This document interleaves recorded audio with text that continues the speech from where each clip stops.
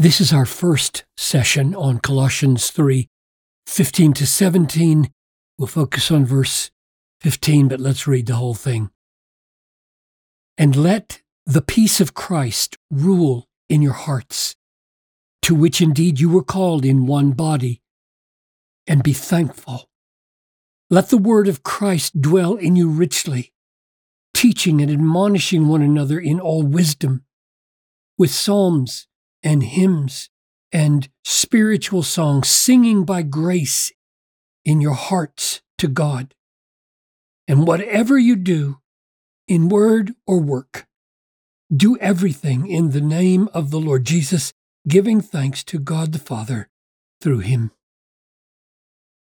So, Father, as we focus on the peace of Christ and in your hearts and this calling and in the one body, grant, I pray, that there would be an understanding of the peace and that it would penetrate our hearts in all reality and that it would have a profound effect in helping us maintain the unity of peace in the body of Christ.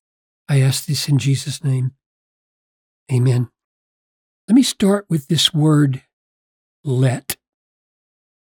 I think probably 230 times or so in the New Testament, you get the verbal construction of what we call third person imperatives. Let me explain what that means. A second person imperative is when I directly speak to you and I say, you, close the door, or you, come here. I'm giving you an imperative. I'm addressing it to you. Now, in English, we do not have a third person imperative. You're not speaking to the thing you're commanding. You're speaking about the thing that you are commanding. Very strange. That's what we have 230 times in the New Testament, and it's almost always translated with the English let. And the reason I'm pointing it out is because let in English is ambiguous. If I say that someone's pounding at the door, let him in, I mean remove the obstacle, open the door, give him permission, and let him come in. It's a matter of permission and allowance. Let means allow him to come in. Or if somebody's clamoring to speak in the Senate and the chairman says, let Mr. So-and-so speak, that's permission given. That's not the case with this third person imperative. It's more like, I think the closest we have in English is it's been dry for a long time. There's been a drought. And then some clouds form and the rain starts to trickle down and you cry out, let it rain, let it rain.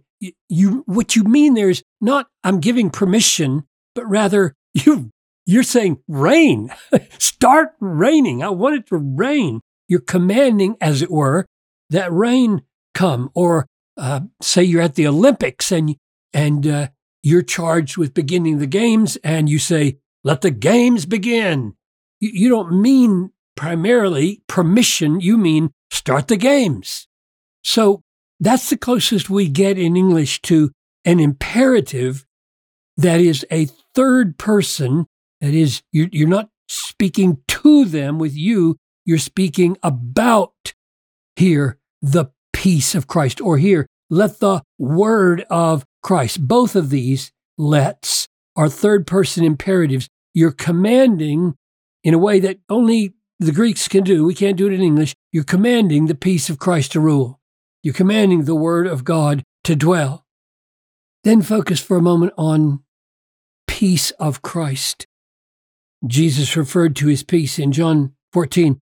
Peace I leave with you, my peace. That's like peace of Christ. My peace I give to you. Not as the world gives do I give to you. Let not your hearts be troubled, but neither let them be afraid. So this is a kind of peace that is the peace of Jesus. He shares it. His peace becomes our peace, and the effect is a non-troubled, non-afraid heart. So even though the word peace is reflective of the big word shalom, which carries larger connotations than subjective, trouble-free hearts, it is not less than that. It might include much more than that, but it's not less than that. Don't let anybody say, oh, you've got this pietistic, individualistic view of Christian peace that it has to do with having a nice, calm, and trouble-free heart. Well, don't mock that. This is massively glorious here, and it's the peace that Jesus gives. So I'm not going to rule that out here, even though it's more than that here. Let's stay with Paul for a moment. Here's what Paul says about peace, the peace of Jesus. In Ephesians 2, but now in Christ Jesus, you who once were far off, you Gentiles who were not part of the people of God, have been brought near by the blood of Christ, for he himself is our peace. So he is the one who in his own blood and body, as we'll see, removed hostility and obstacles and created a harmony between Jew and Greek in Christ. For he himself is our peace, who has made us both one. So Jew and Gentile he's talking about, and has broken down in his flesh, blood and flesh, the dividing wall of hostility. That is removed by abolishing the law of commandments expressed in ordinances, that he might create in himself one new man, peacefully united in place of the two, so making peace, and might reconcile us both to God. So now we've got the vertical dimension as well as the horizontal dimension. He made us both one, and he reconciled us both to God in one body through the cross. So you've got the blood, the flesh, the cross accomplishing this peace, killing the hostility. And he came and he preached peace to you who are far off, and that would be the peace that reconciles us to God and the peace that reconciles us to each other who were far off, and peace to those who are near. For through him we have access in one Spirit to the Father. Unity, unity, unity. Unity in Christ doing it. Unity in that we go through one Spirit, we go to one Father, we go together. This is probably foremost in Paul's mind as he says the peace of Christ here, because he refers to being called to it, to which peace, to which indeed you were called. And that's what he said here in Ephesians 4. I, therefore, a prisoner of the Lord, urge you to walk in a manner worthy of the calling to which you have been called, with all humility, gentleness, patience, bearing with one another in love, eager to maintain the unity of the Spirit in the bond of peace. That's part of our calling, and that's what he's referring to right here when he says, you were called to this in the one body. Now, it's clear then that because of the reference to one body, and that body is the church, we saw that back in chapter 1, verse 18, he is the head of the body, the church. So this is the one body, the church. You were called to peace, the peace of Christ, which he achieved to remove all hostility among members of the church. You were called to that in the one body. Here's the thing that needs to be added to that conception of corporate peacefulness, namely, in your hearts. You know, I referred to it back in John 14, but so many people, and we're all prone to do this, pick out the emphasis we like, and we minimize the part we're not at the moment interested in. Like we might be preaching a sermon and we really want to drive home peace in the Christian life is corporate. It has to do with relationships, and completely neglect this. Or if you like this, you might say, it's in your heart. It's in your heart. It's in your heart, folks, and completely neglect this. Well, let's not do that, okay? I'm doing these look at the book sessions in the effort to try to see everything that I can see in the text and let each one have its proper effect. So I'm not neglecting the one body. Clearly, the peace of Christ that he wrought back in Ephesians 2 is manifestly vertical towards God and horizontal among believers. But here it is, let the peace of Christ rule in your hearts. And I would say we don't pick between these two. We say, in order for it to have this effect on the body among members, it's got to have an effect in our hearts.